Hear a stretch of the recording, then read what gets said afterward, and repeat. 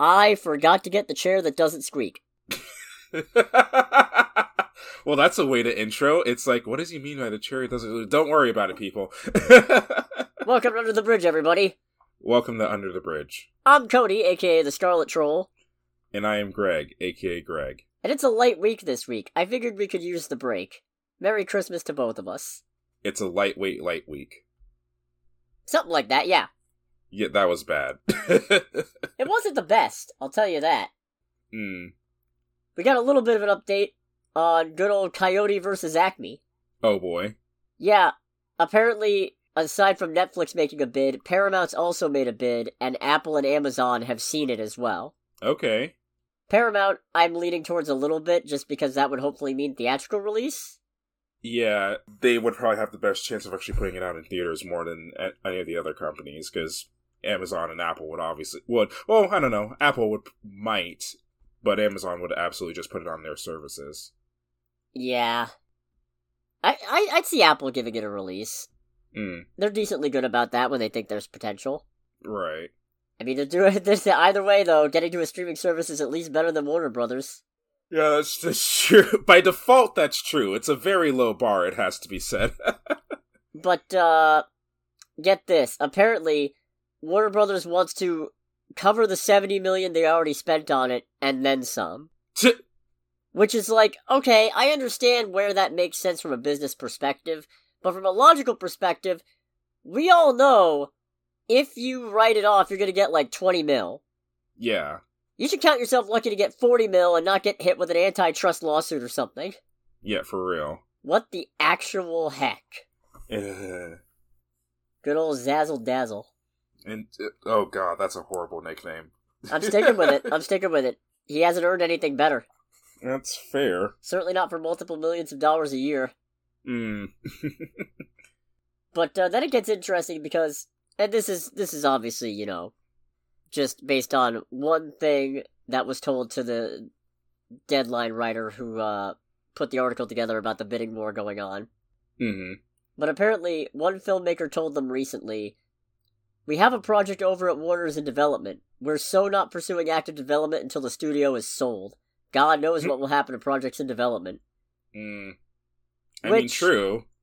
We don't know for sure it's getting sold. A lot of Zaslav's actions do line up with a guy trying to strip the studio down for parts so he can sell it off easier to make it more appealing despite the mountain of debt it's still got, and will probably continue to accrue. Yeah, not helped by this fake Smiggy. I might have to bleep that. That's fair. Oh well, worth it. I might just leave it in, I don't know. That's on you. Well, it happened within 4 minutes, so you might have to bleep it. It might be advisable to bleep it. Doesn't mean I have to do anything. Fair. Yeah.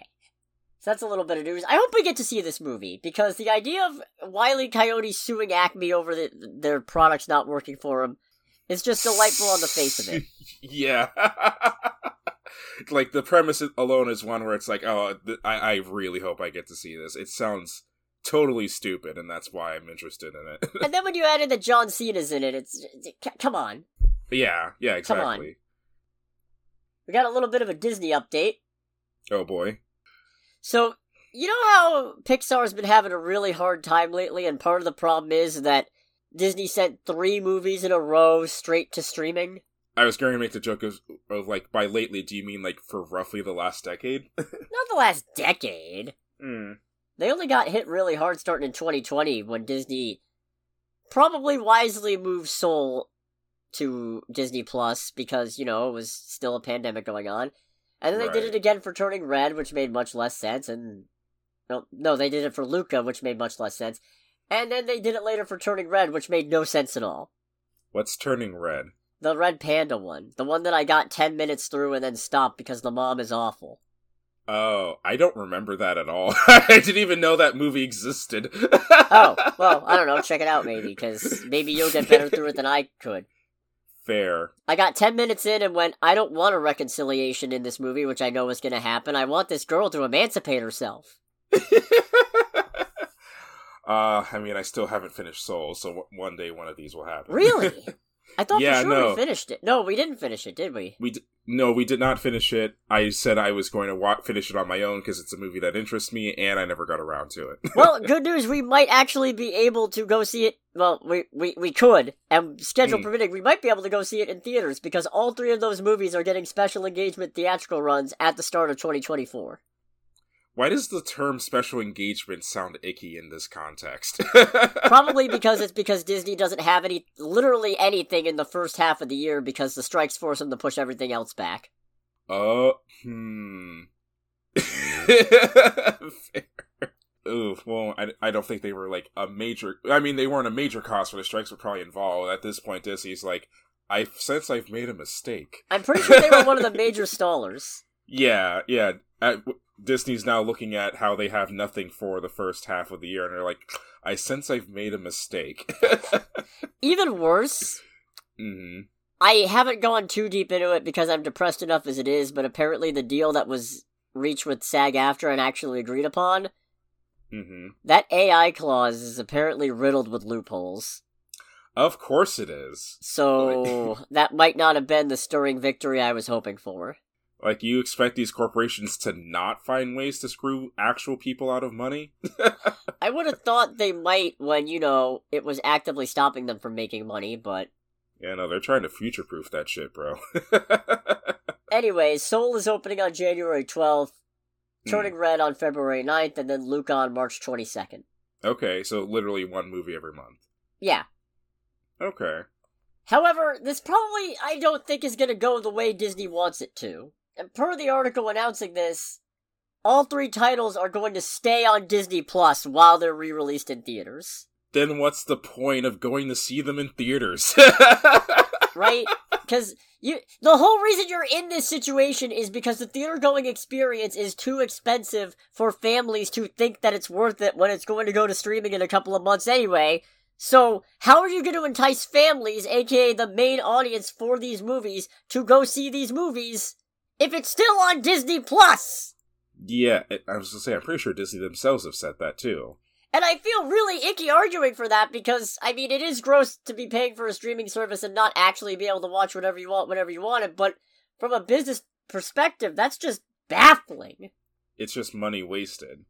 Yeah, you know how much money you're not going to get because all that's going to happen is they're going to see the movies in theaters and they're going to go, we should watch that with the kids again, and then they'll do it on Disney Plus. Yeah, and that's the best case scenario. Hoping you don't have people who are smart enough to just be like, oh, cool, it's releasing in theaters. Well, we have Disney Plus, so we'll just watch it at home anyway. Oh, okay. Soul's got some competition. At least, between the two of us, it's got competition, because it comes out the same weekend as Mean Girls and The Beekeeper. Oh, that's not a hard decision. Or, at the very least, it's not a hard decision of which of the 3 gets eliminated, and Soul is very much the winner there. Yeah. Yeah, Beekeeper and Mean Girls, especially since they're, like, actually new movies. I mean, one's Jason Statham, which I know you're very fond of, and yes, the other is Mean Girls, which is now not necessarily one of my favorite movies, but my god, what a masterpiece that was now that I've finally seen it. I mean, with us watching, it's the first time I had watched it in years, and I'm just like, man, I kind of want to see I do actually want to see the new Mean Girls movie because I'm very curious to see what they did with Kevin G, because I forgot how much of a freaking baller he is. And then Turning Red is coming out the same weekend as Lisa Frankenstein, which is much more my jam. Yeah, same. And it would have been a tough choice if I hadn't already tried to watch Turning Red and hated the mom so much. Because, ugh. Yeah, no, that's fair. Luca apparently is facing off against Arthur the King, which I don't care. So I might actually go see Luca in theaters. Fair. Unless something else comes out that same weekend that we don't know about yet, which could still happen. Oh yeah, because it's 4 months away anyway. Release calendars are ever shifting. Oh, yes, indeed. But I certainly don't feel like watching this Mark Wahlberg meets a dog on a marathon movie. Yeah, shoot, I actually got the trailer for that in front of The Boy and the Heron. Same. And it's one of those things where it's like, I feel like this movie is going to be either genuinely very interesting or one of the most boring movies ever with zero in between. I lean towards the second. Yeah. So that's a bold strategy. Let's see how it plays out. Right. I also got some DC casting news. Oh, boy. Which is that Sean Gunn is going to be playing Maxwell Lord in the DC universe. Remind me which one Maxwell Lord is? He was Pedro Pascal in Wonder Woman 84. Wait, Pedro Pascal was in Wonder Woman 84? He's the guy with the wishing rock. Oh. Life is good, but it could be better. Holy shit! Wow. Pedro Pascal is better looking and significantly more recognizable with facial hair, it has to be said. Yep. I can't believe that. No, he looks... I don't mean this in a derogatory way, but he looks white as fuck with... That was probably intentional. I know, but it's still like a thing of like, wait, I don't remember Pedro Pascal being an... Oh, okay. But yeah, no, that's fun. Sean Gunn being in it as Maxwell Lord, that sounds like fun. Yeah, it sounds like they're not going for... Because Maxwell Lord probably gained the most notoriety as becoming a supervillain with psychic mind control powers, and then Wonder Woman snapped his neck, and... Oof. Yeah, that was kind of the start of public perception that Wonder Woman is the one who's most likely to kill her enemies out of the DC Trinity, which is not necessarily correct. But, yeah, he's most notable as a pretty wretched supervillain sort.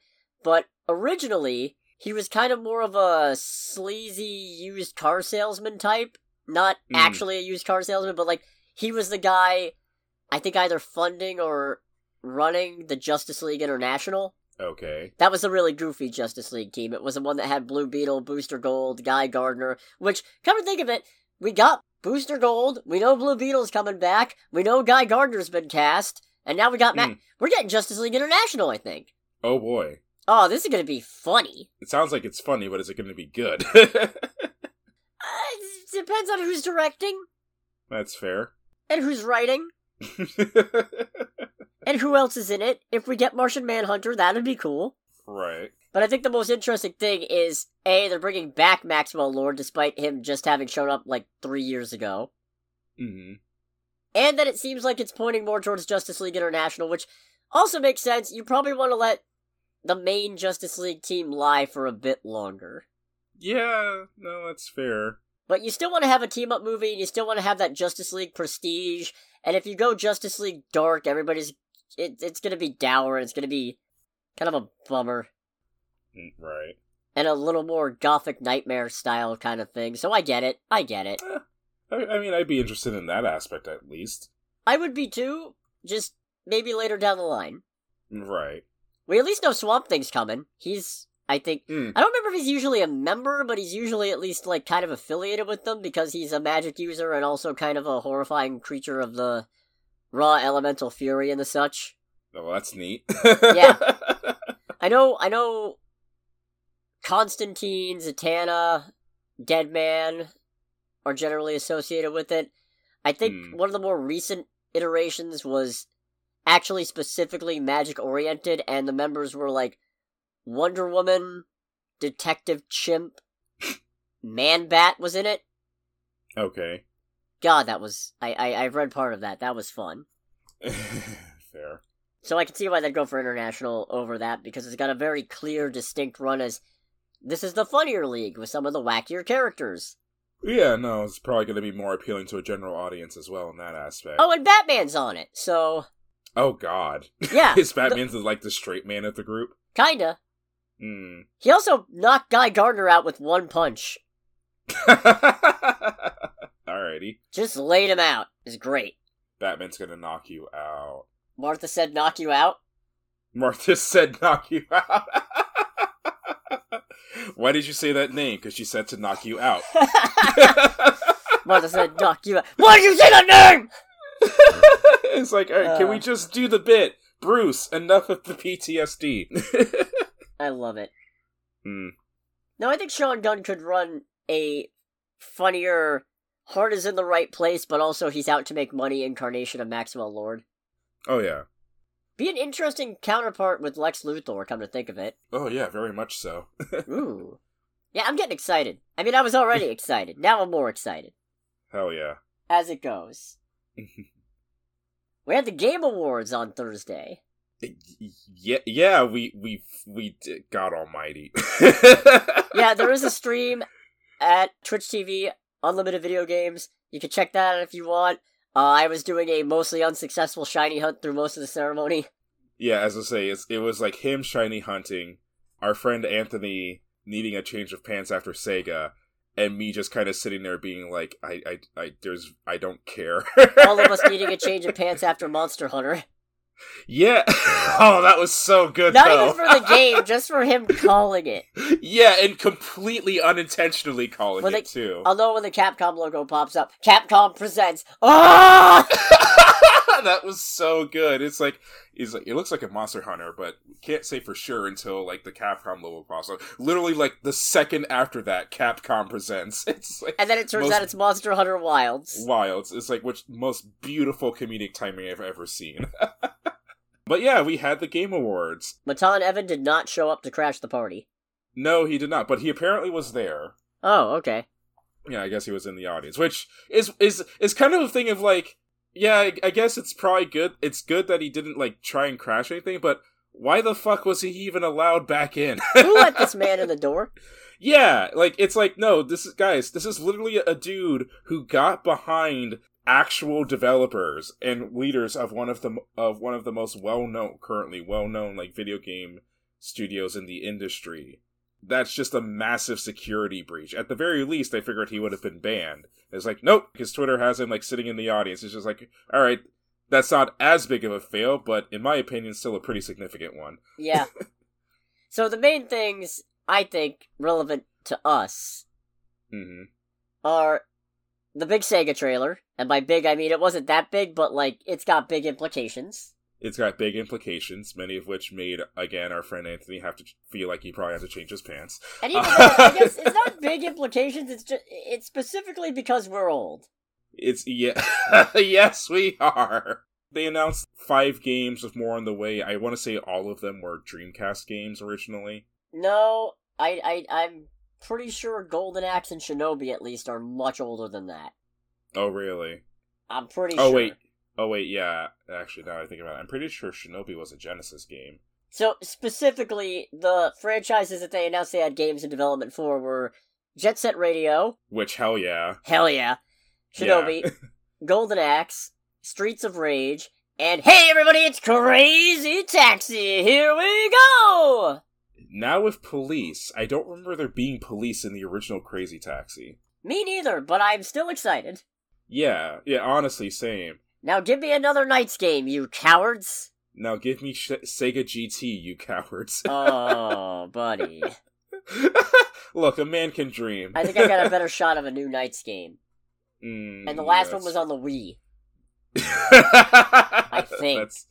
That's fair. Yeah, come to think of it, there's not really... Wait, was Automata released to Sega? Hold on. No, that's Capcom. Never mind. Yeah, look, man. A guy can dream. A car enthusiast can dream, okay? When do we get another Space Channel 5? You know what? Actually, yeah. I never played Space Channel 5, but I've always been interested because it looks like a very funky and weird game. Maybe they're waiting for the movie. There's a movie? They're working on one. Oh, that's right. Oh, God. Who's in that again? Nobody's cast. It was just a thing they were working on.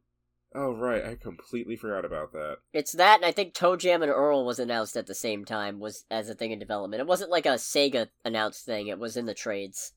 Oh, fair enough. But yeah, no, these are some real blasts from the past, and Jet Set in particular. Happy to see. Oh, yeah. Yeah, like, jokes aside, when Jet Set was showing up, I was just like, okay! Because it's literally one of those things where people have been requesting a new Jet Set game from Sega proper for, like, literally decades. To the point where several other studios have made, like, various spiritual successors and all that. Like Hi-Fi? Like Hi-Fi, like, especially Hi-Fi Rush. There's one other one that came out recently whose name I keep on blanking on, but it's one that I know is on Xbox and I need to play it at some point. But yeah, that was one where it's just like, people have been asking for this for forever, and it always seemed like they were never going to...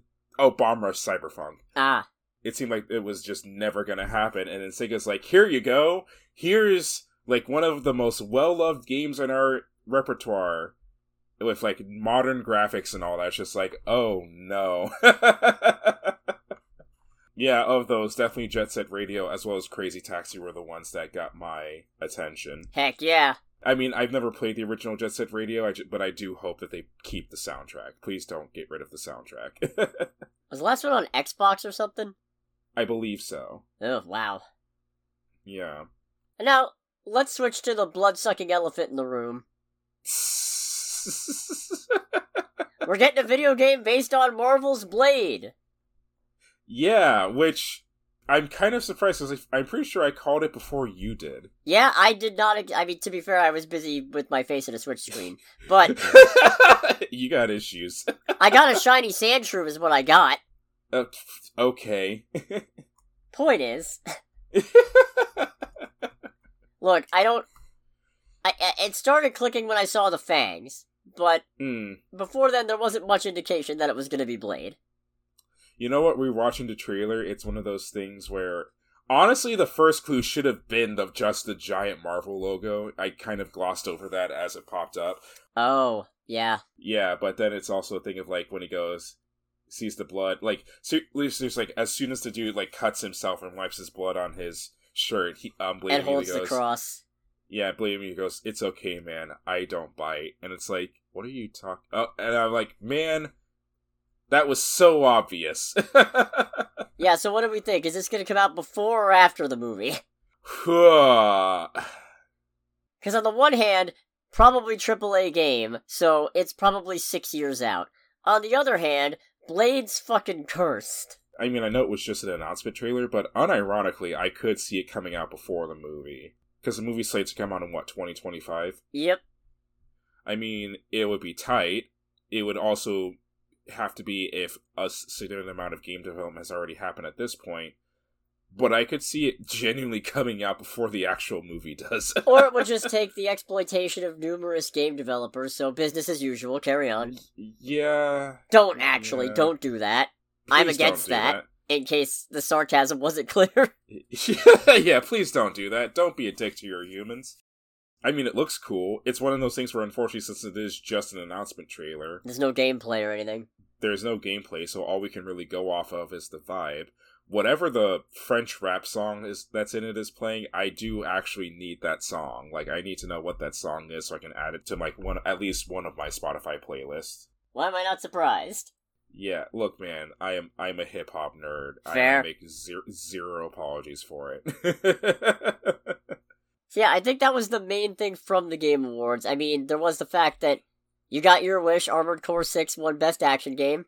The small awards that I was interested in, that I paid a lot of attention to, was Armored Core 6 winning Best Action Game, Forza Motorsport, even with all of its issues, winning Most Accessible Game, which I do wholeheartedly agree with. The game literally has tools in it so that if you're blind, you can race.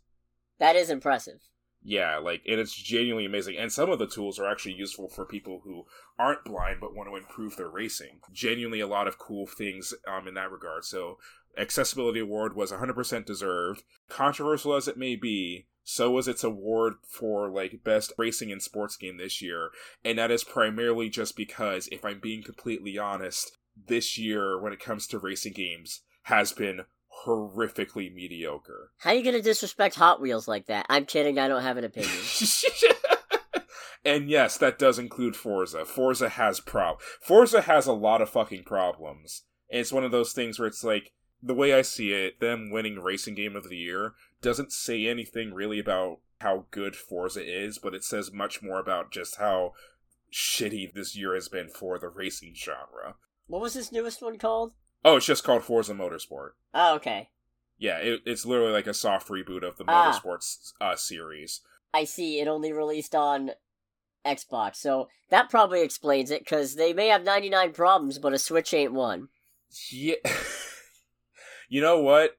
I'm planning on getting a Switch, but I will say... there's plenty of games that aren't racing games that I want to play on it, but it is kind of frustrating that, at least as far as I can tell, the only worthwhile racing game on the Switch is Mario Kart. There's Team Sonic Racing. I don't care enough about Sonic to be interested in it. You should. That might be correct. Oh, and Hi-Fi Rush won Best Audio Design. Oh yeah, that too. I genuinely would have been pissed if it didn't. It's like, okay, look, I'm sure all these other games have genuinely good, like, sound design and all that. Hi-Fi Rush, as far as I could tell, was the only game on that list where the sound design is literally integral to the gameplay. You have to pay attention to the sound design and how the music and the sounds and all that interact with the world, because that actually does affect how well you can do in the game. The game basically is, not to belittle it or be reductive towards it, but the game is basically a giant how good are you at keeping pace with a metronome experience. And boy howdy, it's really hard to do that sometimes when you're getting attacked at every single angle. I imagine so. Yeah, so those were all the awards I genuinely cared about. And, otherwise the Game Awards was your usual thing of, like, kind of, honestly, a lot of meh game announcements, or at least nothing compared to last year. Didn't get anything for me that hit me like Armored Core 6 being announced. There's Dragon Ball Sparking Hero, where I can't wait to get 10 new forms of Goku and 5 more forms of Vegeta. Genuinely the only reason I'm even interested in that game, although considering it's we're getting the Japanese name for it translates to English, I don't think it'll have a big effect, but I'm just curious to see what it does to the price of Tenkaichi 3. Working in a video game store and all that, and having that game being a regular talking point, it's one of those things where it's like, so what's gonna happen now? Okay, you know what? I got one other thing I want to point out, which is the absolute audacity of, you bring in Anthony Mackie and Simu Liu and you let them have basically as much time as they want to barely talk about games, and then you bring up Eiji Aonuma to once Tears of the Kingdom got Best Action Adventure Game, and he got hit with the please wrap it up sign, despite the fact that his whole conversation has to be translated. Wait, that was actually real? I think so. Oh, I saw that, like, on one of my feeds, and I thought that was just an edited picture. I'm pretty sure that was real. Damn. That's fucked. That's really fucked. Let's go to super brief trailer time. I'm not even going to bother with the jingle. Yeah, no. There is one trailer which you found. Yes. It is for a combination, like, British-Italian movie called Road to... I think it's what? Race for Glory. Race for Glory. Wow, if you can't remember what it's called, we're in for a bad time. Yeah, Race for Glory. Lancia versus Audi. Audi versus Lancia. Audi versus... It's the same thing.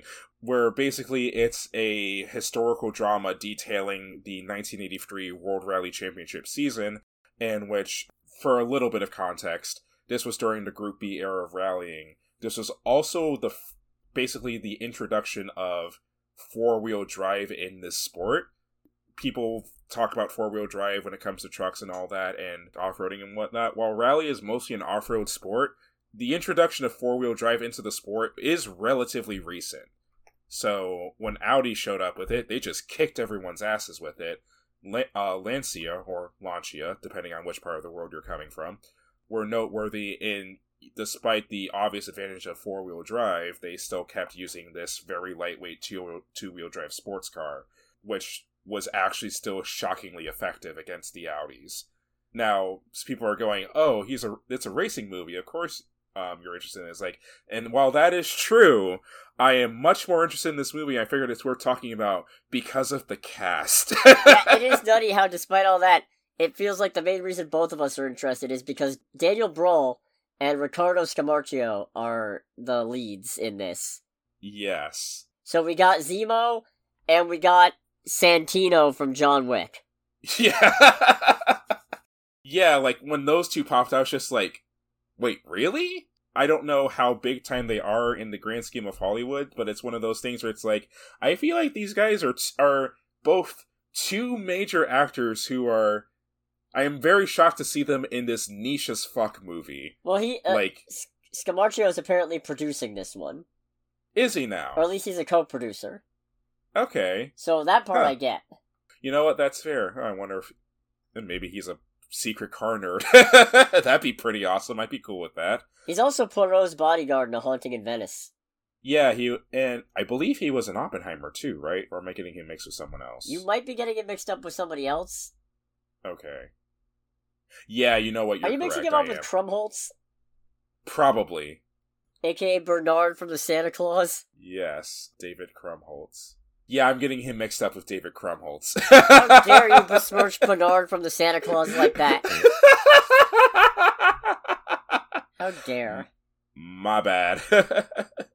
Anyways, this just looks like yet another, two guys with something to prove for their respective companies racing movie, which I can't believe I get to say another one of those.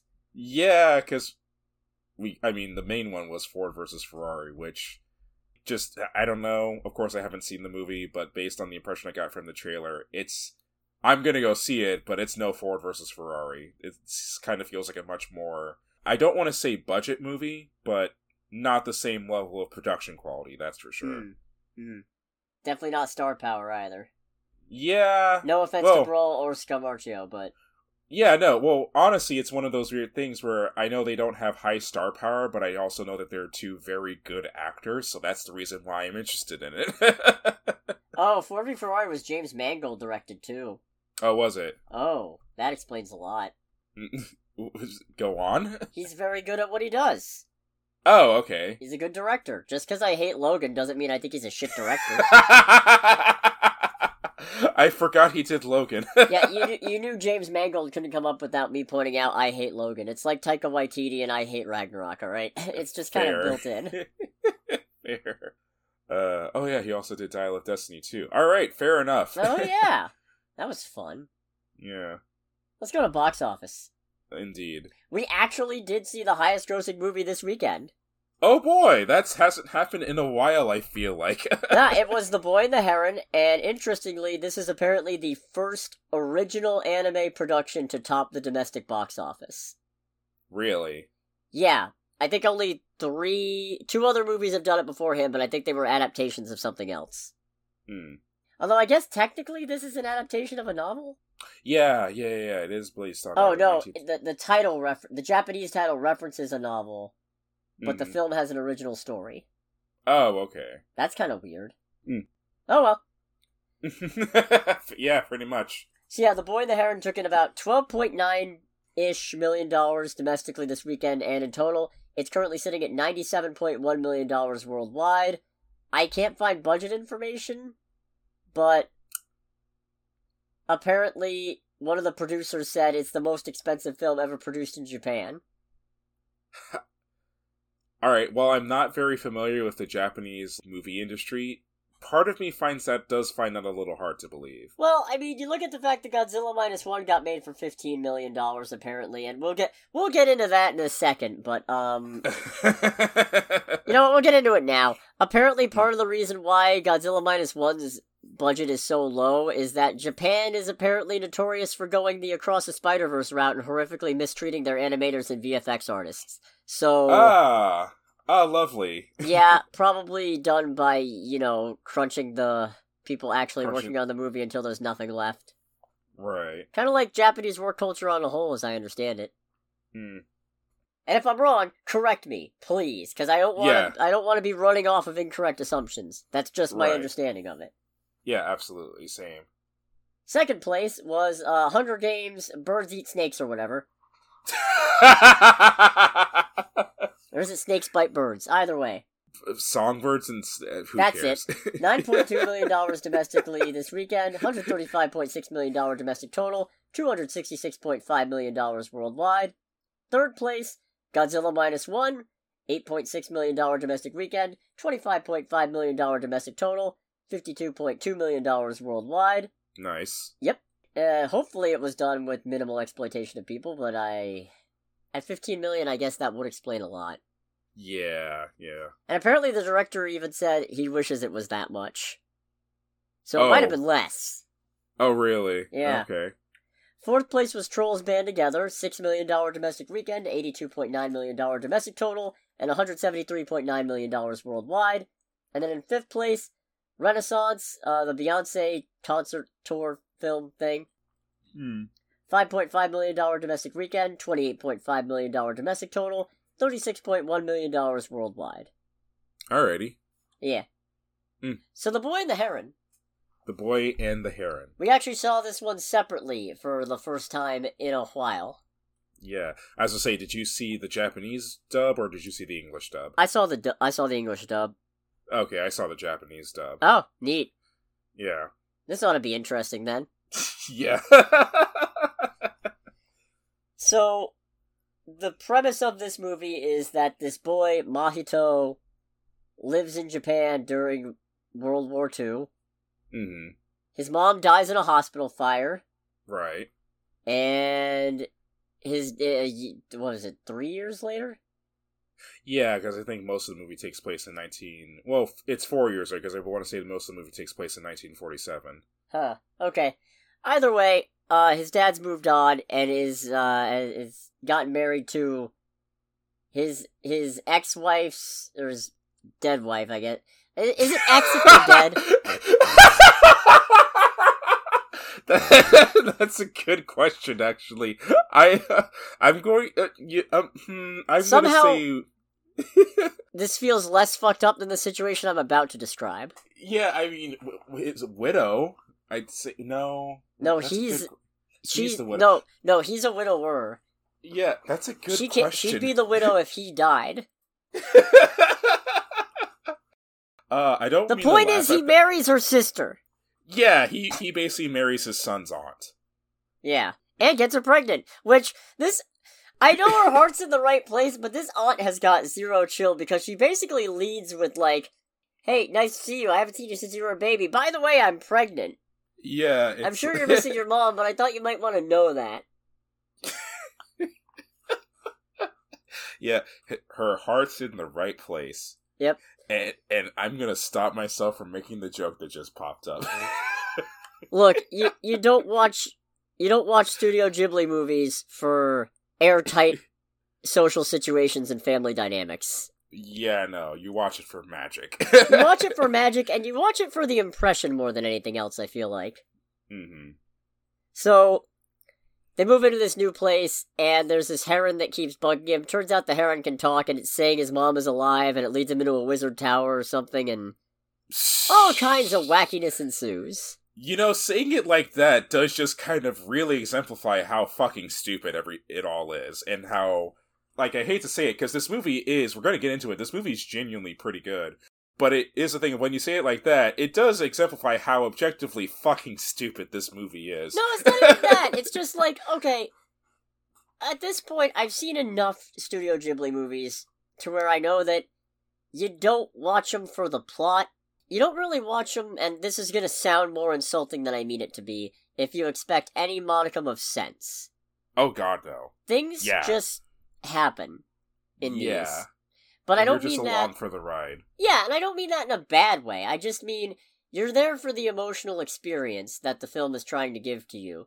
And the fact that they can do that without necessarily the plot making a lick of sense is, I think, impressive. And I mean, to be fair, it's magic. They don't have to explain shit. Isn't that right, Joe Quesada? Bring back the spider marriage, assholes. Right. Like he's still there to enforce it, he's not. So, one thing I will say, having seen the dub, Robert Pattinson. Holy shit! I didn't know it was him. I thought he was somebody else in the movie entirely. Oh, really? Yeah, I had to check the credits, and when I saw he was the Heron, I was like, huh? I'm going to guess, just based on my experience with the Japanese dub, that he does kind of like a high-pitched, raspy voice. Yes! Okay, yeah. He's unrecognizable. I'm imagining his Batman speaking in this voice, and it's insanity. Right. Yeah, no, like, I mean, so for me, I guess it's the thing of, like, I'm not really in one particular camp of the English dub versus Japanese dub with subtitles debate, because honestly I think it's pretty ridiculous and stupid half the time. I'll watch what's available. I don't have any regards to one. Honestly, depending on what it is, people complain about bad English dub. Sometimes bad English dub can be extremely entertaining. Case in point, Ghost Stories. I was gonna say, looking at you, Ghost Stories. To be fair, is that even a bad dub? Like, everybody does a good job with the material they choose to create. Yeah. It's the second half of that sentence that's the key part. Yeah. I saw the Japanese dub primarily because it worked out better for my personal timing. So to that extent, especially not being a native Japanese speaker, I can't really comment on it too hard, but it was a thing of, like, I did enjoy how everyone acted in it. I thought the voice actors did a good job. In a very generalized sense, kind of going from the acting to the way the characters are depicted, holy shit, I wish I had the level of confidence that Mahito has. Yeah, he's not the most expressive individual. No. But he is really good at being stalwart and dedicated to doing the thing he has decided he's going to do. Yeah, I kind of get the feeling, especially with him being a little kid in wartime, and it's very much worth emphasizing how impressionable, for lack of a better term, the military in Japan had on the people, especially on children. And he very clearly takes that and molds it into his personality. I imagine helped, again, is probably not the correct word, but helped in a large part to, again, his mom dying because of firebombing in Tokyo. And his dad working on military planes. Yeah. There was a certain point in the movie where I'm just watching how he carries himself and how he just, like, goes forward with whatever decision he's making. I'm just like, this kid has the riz. I don't know if I'd call it that. Well, it's one of those things where I got the feeling watching him, and I'd say this is also definitely down to the animation and the art as well, is that there's a certain point where I realize it's like, alright, whenever he's, like, there and is getting ready to start something, he just kind of commands the presence of whatever's going on, which is what you should want, because he's literally the main character of the movie. So yeah, he was cool to see, just in a general sense, to the surprise of absolutely no one. The art for this movie is absolutely amazing. The man still has it. It's also part of the reason why I do not believe for a second that this is actually going to be Miyazaki's last film. Nah, I'm pretty sure that already got debunked. Yeah, oh, did it? I think we covered that earlier. Like, somebody else at Ghibli said he's already got another idea. Yeah, it's like, how many times has he retired, air quotes, at this point? I don't know. I will say, this isn't my favorite Ghibli movie, and I can say that right off the bat. I don't know what my favorite Ghibli movie is, but I will say I like... And I haven't seen every Ghibli movie, but I feel like it's weird because out of the ones that I've seen, the ones that it seems like are most people's favorites, like your Spirited Aways, your My Neighbor Totoro's, your Howl's Moving Castles, those aren't necessarily my favorite. My favorites are more The Wind Rises, Porco Rosso. I guess Kiki's Delivery Service is pretty, Yeah, you know what? I need to rewatch Kiki's Delivery Service. I remember like just falling in love with it instantly when I first watched it years and years and years ago. I definitely need to rewatch it. I got it on Blu-ray, so... Oh, hell yeah. And Cat Returns. How did I forget about Cat Returns? That one might be my favorite. Oh, yeah, that one's one of my favorites just because of how freaking ridiculous it is. Just for Peter Boyle as Muda just eating the entire buffet. No match for my stomach. He's just pissed off about it for some reason. Right. I would say for me, my favorite is probably going to be The Wind Rises, but that's also, I feel like, kind of obvious considering me being a history nerd. Yeah. And I mean, even from that, genuinely, like, as far as historical dramas go, genuinely, because of the medium that it's using and how everything is put together, honest to goodness, a very interesting movie to watch. Yeah, I like that one a lot. Yeah. And not just because it had Werner Herzog, so I got to do the use the fucking puppet, you cowards joke. I forgot, because I feel like we watched that movie too for a movie night, and you made that joke during a actually pretty tender scene, because he plays, like, if I remember right, he plays like a... he's the German guy. He's the German who escaped from Germany, being hunted by the Japanese secret police. And I forget the moment, but I remember it being kind of like a nice moment. I think of him watching the main character with his wife, and then you just pull that joke. It's just like, Cody, what the fuck? Look, Werner Herzog is forever my hero for convincing them to make Grogu an actual puppet in The Mandalorian, okay? Oh, fair. My point is, getting back all the way to it, The Boy and the Heron is definitely not my favorite Ghibli movie, and I can say it off the face of it, but it is still good, and I like it a lot. Oh, yeah. Yeah, same. Both agree to both of those. I feel like, I don't know, maybe the point comes across a little different in the sub version.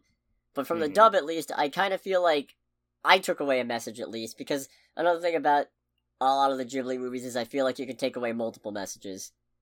Yeah. And the one I took the most from this is the importance of being connected to other people, because we can't fix the world on our own, because it will reflect, if we try, it will just reflect our own imperfections. I can agree to that. I would definitely say that that was definitely one of the overarching messages in the movie, even within the Japanese dub itself. I think, for me, the portion of you can't do everything yourself was kind of the stronger part, and part of it kind of goes into spoiler territory. But during the second half of the movie, that becomes more clear and clear as things go awry. And you know what? I don't think I've talked enough about the animation for this movie. It's beautiful, the design is on point, the design manages to make creatures that have no business being scary terrifying. I'm assuming, like, are we talking about the freaking parakeets? We are talking about the parakeets and some other things. But yeah.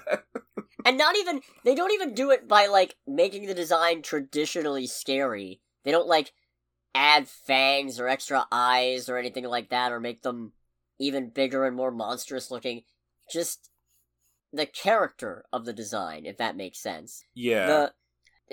They're truly kind of horrific, and yet they're presented as these, like, goofy-looking, cuddly-looking things, which just makes it scarier, that nothing changes about them. I will say it's one of those things where, because of how some of these creatures are depicted, it does the whole... There's a part of my brain that just can't help but go, it's like, so I wonder if this is what these animals in our world think. It's like, are these their secret thoughts? Are they just like, man, if I was bigger and all this, I would fuck this shit up? Also, this is a very bloody movie. Oh, yeah. It's not super pronounced, like, it's not violence galore, but there are some moments in it where it's just like, oh gosh, this is more violence than I was expecting. Yeah. No, yeah. Anytime, like, blood is used and all that, it's turned up to feels like it's very few moments in the movie overall, but when it does happen, there's no, like, gratuitousness per se, but the moments of, like, injury and all that are definitely turned up to 11, it has to be said. I feel like that's most of what I had that wasn't a spoiler. Yeah, I can't think of anything else I have that's not does not go into spoiler territory. So I'm gonna say this is definitely worth a watch. Yeah, 100%. I mean, most Ghibli movies I would say are worth a watch, and this is no exception. Yeah, because again, you're there for the impression. You're there for that feeling of magic and whimsy, tampered down a little bit by a probably depressing life lesson that you need to learn nonetheless. Yeah. Yeah, you're brought in by the Impressionism. Today we're going to talk about postmodernism. I don't know why I just went Tim Taylor. Anyways, if you don't want to get spoiled on The Boy and the Heron, make sure to click away in 3, 2, 1. So, talking particularly about the design of the animals and all that, the parakeets are literally cannibals. That's not cannibals, they don't eat each other. Oh, okay. Well, they eat humans. Yeah, that's not cannibalism. It's, you know what, that's correct. Is it cannibalism if I eat a chimp? No. Okay, you know what, think about it, that is correct, but it's one of those weird things that is very much correct, but it also doesn't necessarily make it better. Nah. Because it's very creepy. Because you don't expect it from fucking parakeets. Yeah, which I'm pretty sure they chose parakeets for that very reason. That'd make sense. Yeah, and that's the thing that, again, makes you go, it's like, shit, what if parakeets actually think about eating people? Dave Bautista is very understated in this. Man, that's the main thing about the casting that I was pretty pissed off about. It's like, man, I've not pissed off in a bad way, but more so a thing of like, fuck, I kind of want to watch the English dub just to see Dave Bautista be the parakeet king. Yeah, how was he in the sub? Because in the dub, he's very... He has a commanding presence, but he's never really shouting. He's the same way. Okay, cool. I wouldn't call the portrayal soft-spoken, but it is one of those things where it's like he's not loud, but his voice is commanding, if that makes sense. Yeah. Live well in my absence! That kind of thing, exactly. Yeah, no, the Parakeet King was an interesting individual. And it's one of those things where, with him in particular, I can kind of understand where he's coming from. Yeah. Especially in the bit at the end where he's like, wait, you're going to leave our existence to this little boy that you barely even know?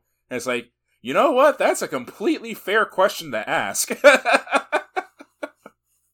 That is a very reasonable question to ask, in all honesty. Mahito's dad has, like, zero chill. yeah, he does. Kid gets hurt. Who did it? I'll sue him. Yeah, and then just, like, when he's looking for Mahito and his wife, he just, like, gets a sword and all that, and it's like... Slashing at parakeets. Yeah! I went to see this movie with our mutual friend Jerry, and one thing he mentioned to me during the movie, it's like, is it me, or does this movie has a thing for, like, bird shit? No, same! There was a lot of bird shit in this movie where it wasn't needed. Yeah, it's like, I understand it, because it's like, it's all birds, but it's still like, alright, there's certain scenes that are like, this would be very sweet if it wasn't for all the bird shit. When the heron leaves Mahito's windowsill, and the windowsill looks like it's covered in bird poo, I didn't realize that was foreshadowing. Yeah. It was one of those things where it's just like, oh, that's a interesting artistic choice, and when he's like kind of crawling over, it's like, no, don't touch it, aww. What a time. Yes, indeed. Let's see. The pelicans also creep me out.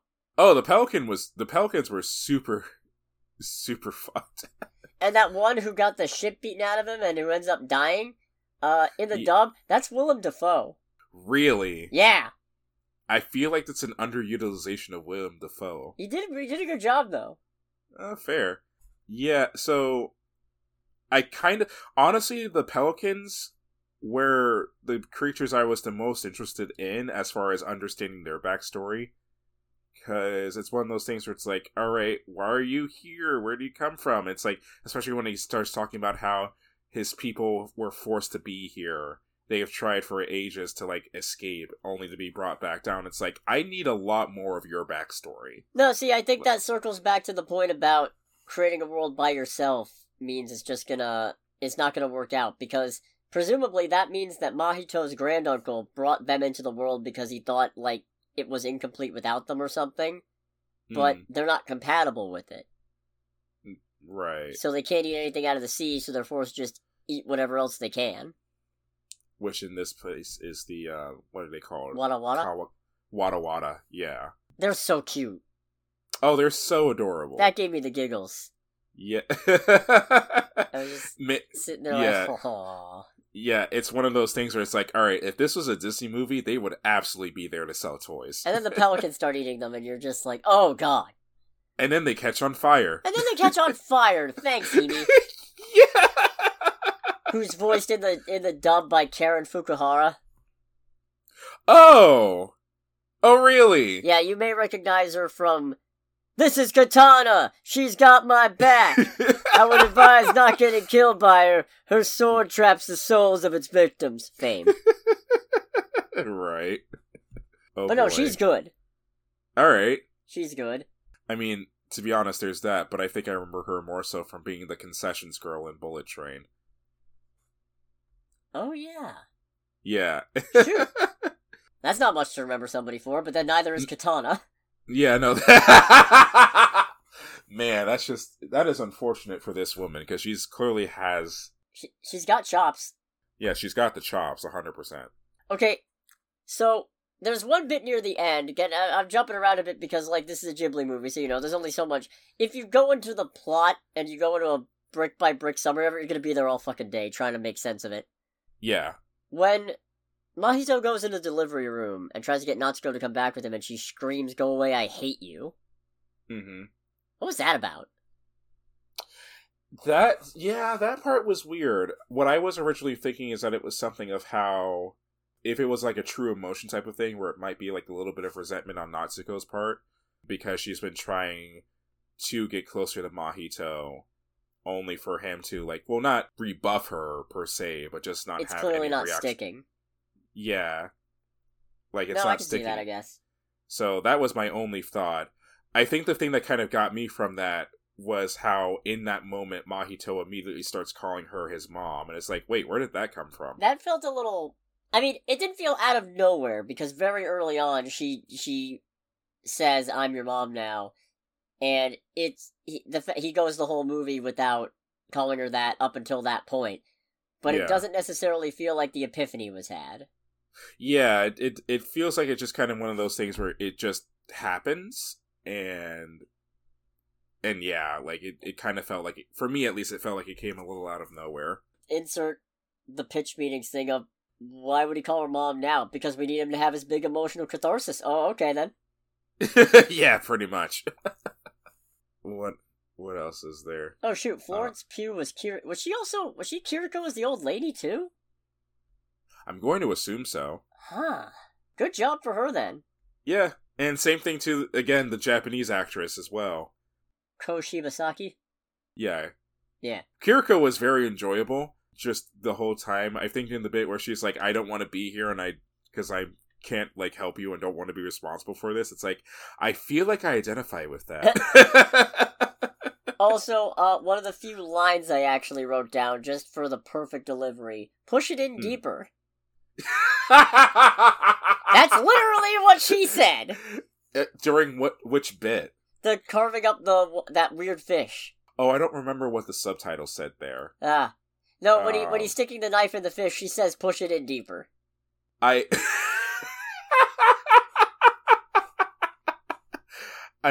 didn't think about it like this in context because of everything that was going on, but I want to say that when that was happening, I think the subtitle said something on the lines of, "You need to push down harder." Which... Phrasing... Yeah, it's to say, it's not bad. Yours is definitely worse.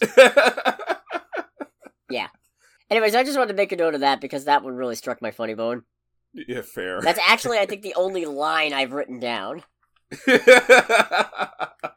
Oh, I did have one thing from right at the start of the movie. Those nightmare sequences that he has. Oh, yeah. Of the fire that took his mom's life. Those hurt. Oh, yeah, they do. Not just in an emotional sense, like when he starts sobbing, especially because that's some of the most intense emotion you see from him. Mm-hmm.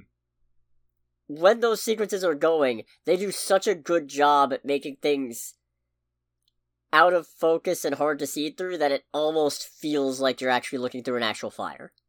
Yeah. And also with that just really signifying how in this dream, it's like very much a reminder is like, yes, we are dealing with a literal small child, because their perspective of everything really just amplifies how he feels like he's just such a small part of everything that's going on while running honestly hopelessly in an effort to save his mom. Yeah. So yeah, there's a very much an emotional impact with those ones. Okay, there was one thing that I think was rushed a little bit more than the calling Natsuko mom thing. Mm-hmm. I don't know if you got this in the sub, but there was a point near the middle of the movie, or maybe it wasn't. Like, this movie takes a pretty long time to wind up to actually going to the magical world, and it feels like that part progresses relatively quickly. But yeah, I think after Mahito helps plug a hole in the Heron's beak, the Heron says something like, "You and I aren't friends, or allies." And then, by the end of the movie, he says something along the lines of, "Goodbye, my friend." But there's never really feels like a point where the two of them actually, like, bonded like that. Yeah, I felt that too. I felt like it was one of those things where it just kind of happened. It didn't feel like there was any, like, major epiphany moment, but it was more so one of those, like, as they spend time together, because they're kind of forced to be together, as they spend time together, it's kind of one of those, like, alright, this kid's not half bad. It's like, that's fair, and you are an asshole, but... but it doesn't feel like there is a moment where it's like the whole thing of him calling him friend, I did agree, was just like, alright, like, cool, I'm glad you all are separating on good terms, but when did he become your friend exactly? And again, ironclad social dynamics aren't what you go to a Ghibli movie for, so... Yeah. It's not a big deal, it was just an observation that I had. Yeah, same. All the different worlds are interesting, and I'm kind of a little sad we didn't get to see more of them. Yeah, no, especially when the whole, like, thing with, like, different doors and they all signify different worlds. It's like, no, I want more of that, please. And some are apparently the same world, but different points in time. Yeah, which I want to say was, like, what's communicated at the end, when Mahito goes back to his world, and Himi goes to the world that she's supposed to be in. Which is, obviously, his world at a different time because she's his mom. Yeah, and much, much younger. True, because she also went missing in the tower when she was a kid.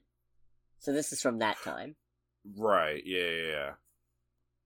Wait, does that mean that? No, I'm not going to dive into that, because again, you don't go to these Ghibli movies to make sense of what's happening. Nah. And then apparently the Kiriko who Mahito spends time with in that world is from that time, because she goes with Himi through the door and hands him the little charm that turns into old lady Kiriko. Oh, okay. At least I think that's what happened. Hmm. And then, everything's fixed, the family unit is functional, and then a couple years later they're leaving that estate and going back to Tokyo. Yes. And that's it. And that's it. Yeah, that's the thing we talked about, too. It's like, I know it's not exactly uncommon for these movies, but can never really get used to how a few of these movies feel like they just have an extremely abrupt ending. Which I guess is, fair. Yeah, it's like, it's fine because at that point, it's like, yeah, no, there's no other basis that needs to be covered. They don't... The thing about Ghibli movies is, I don't want to say they make the magical feel mundane. They make the magical feel natural.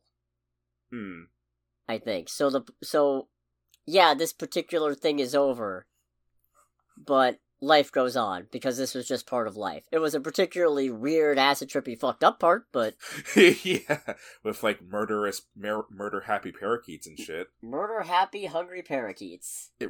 Hungry parakeets. Peckish parakeets. Peckish. Okay, that is better. They'll that eat is your much fucking better. flesh.